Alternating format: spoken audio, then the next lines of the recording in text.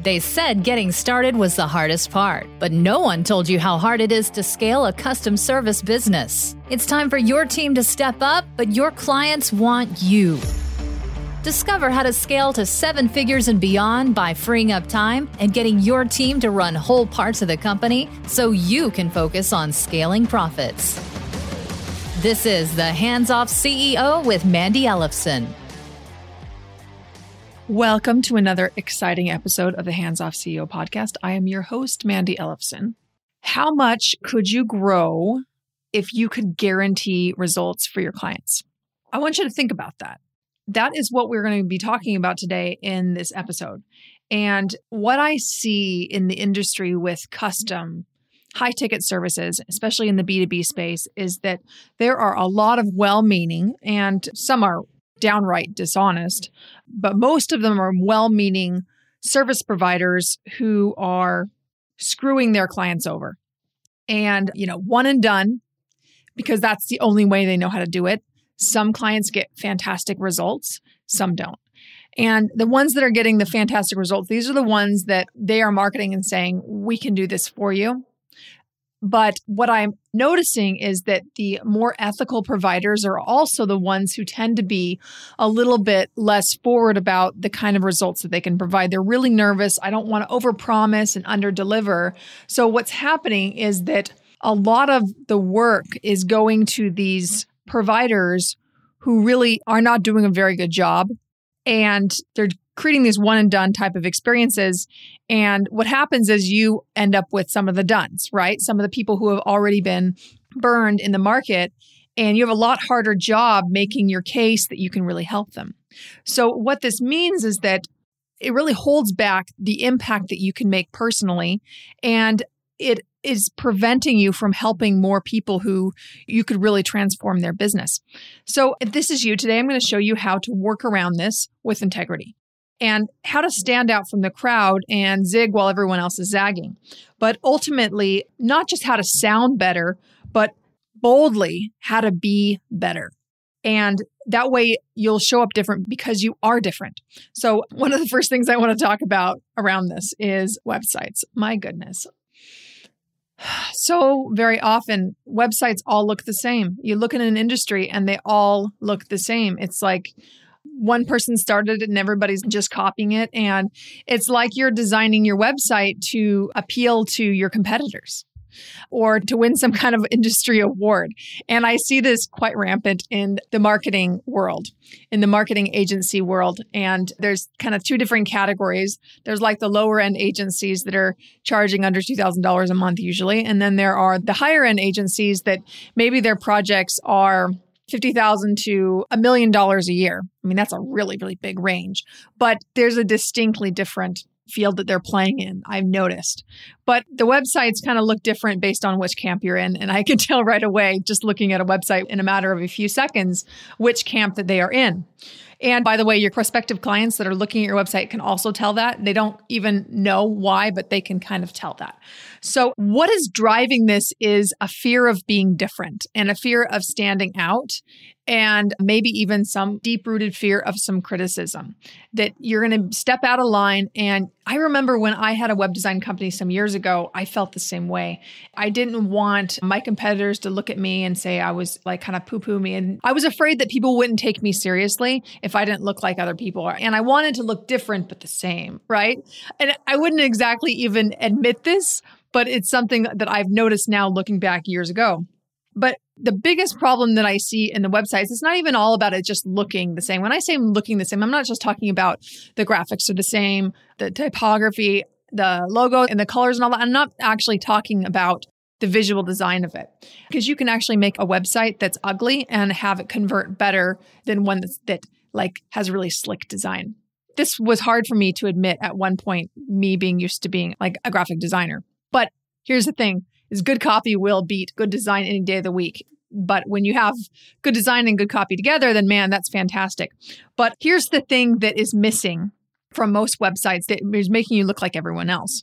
This is across the board, not just with marketing companies, but this is across the board with services. You talk about your expertise and you talk about this is the solution we provide. And these are the steps in our solution.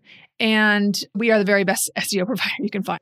That's just an example. And unless you have a prospect that is specifically looking for SEO, then you're going to miss out on a lot of business from people that you could generally help maybe double their business. Maybe the end outcome is that. So instead of looking at and talking about your service and the steps in your service, stop talking about that. They don't care about how you do your work until they understand that you get their problem.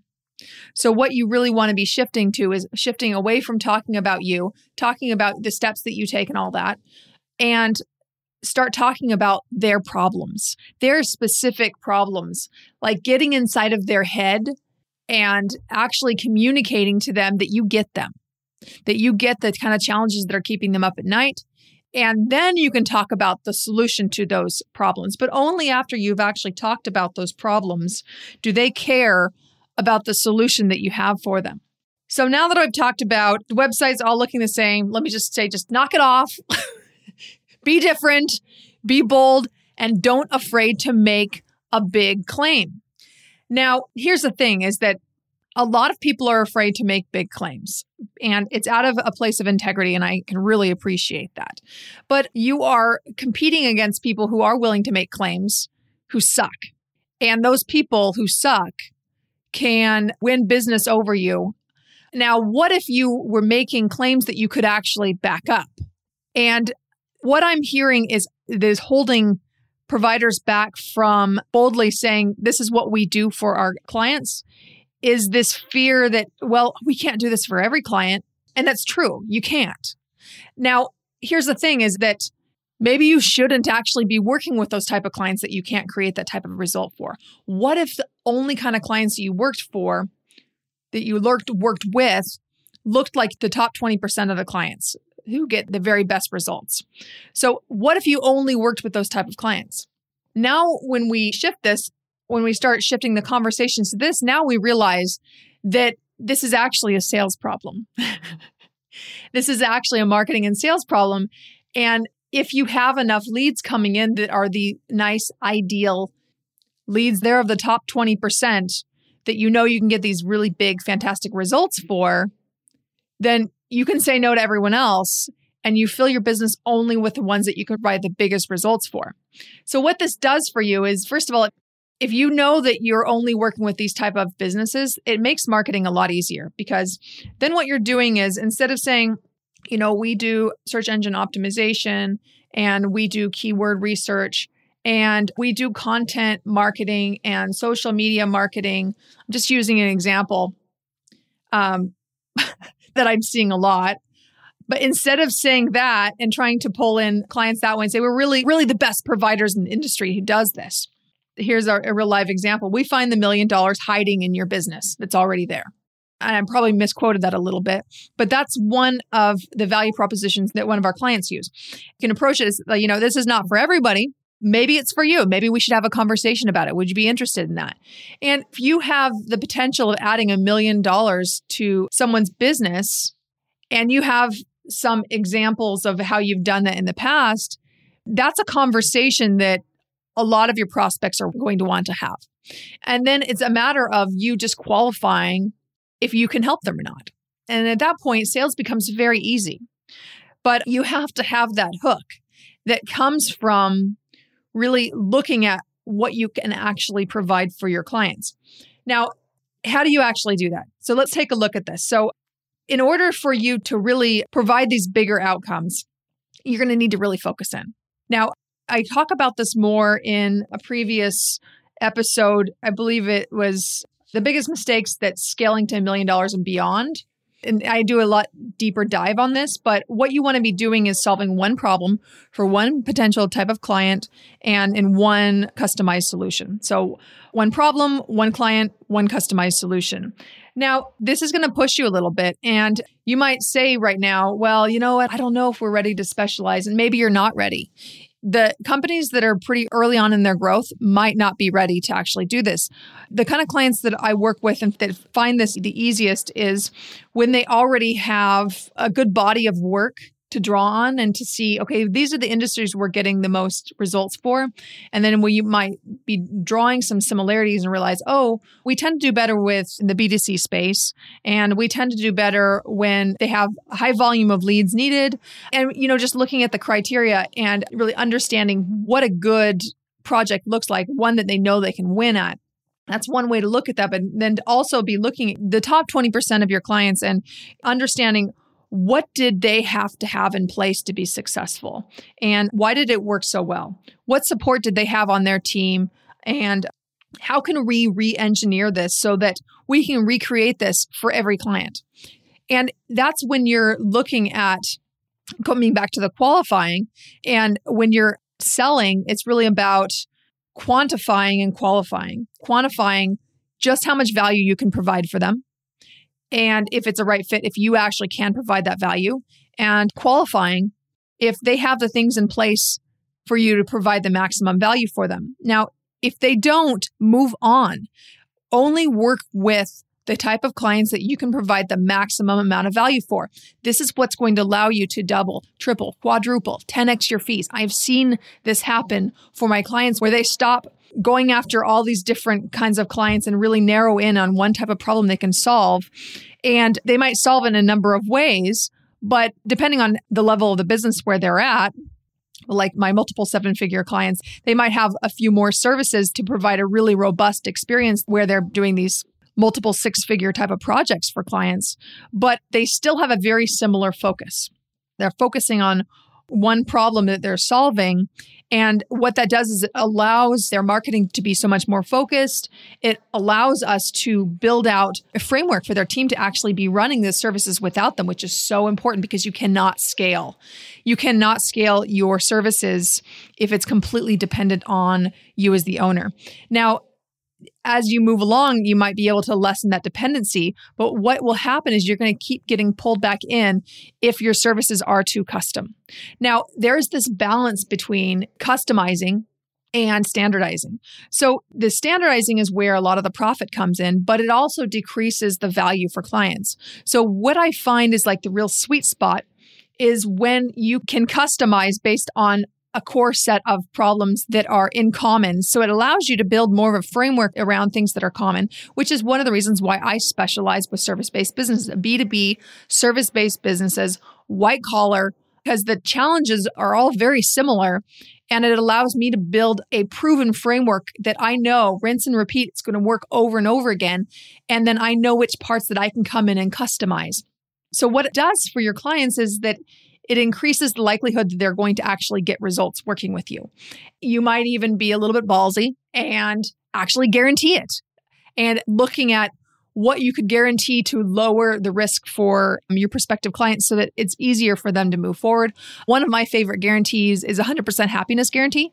And that's not right for every business. It's not right for every step, but when I start new projects with clients, I give a 100% happiness guarantee for like this first date type of thing that we do.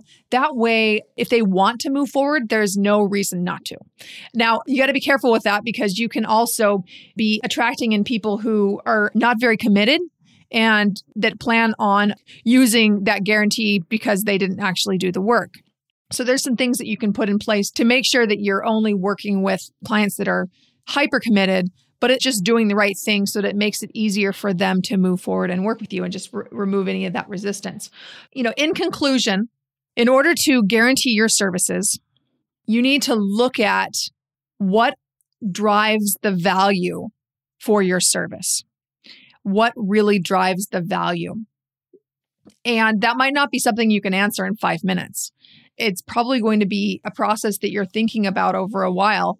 And really understanding what variables that your clients need to have in place for you to do your very best work. And when you only accept clients where you can do your very best work, your results will skyrocket. And you will be able to continue to do better and better work and increase your fees and increase the profit in your business. And as you get more and more streamlined with what you're doing, then what will happen is that it will allow you to really empower your team to run whole parts of the business without you and do it in a way where profit increases as you're streamlining more and more of the business.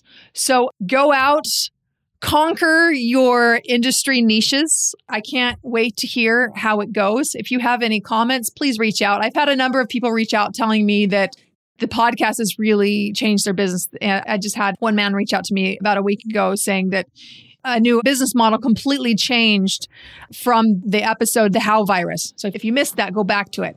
And he discovered a plan that would basically add a couple $100,000 to his business next year. And I'm really excited. So if you have any of those like aha moments, I want to hear about it. Also, please leave us a rating and review in iTunes. It helps us get the word out. And I'm really passionate about helping thousands of service-based business owners run a hands-off business and have more success in their business and have more time freedom in their personal lives. And please help me do that because I don't have the bandwidth to help every person one-on-one, but I want this message to go out into the world. So please help me do that. And thank you so much for listening. This is Mandy Ellefson, host of the Hands Off CEO podcast, signing off. Thanks for joining us for this episode of the Hands Off CEO. Don't forget to download your free Scalability Roadmap, a checklist that will help you scale up your custom service business with what you have right now. Go to handsoffceo.com/roadmap. That's handsoffceo.com/roadmap.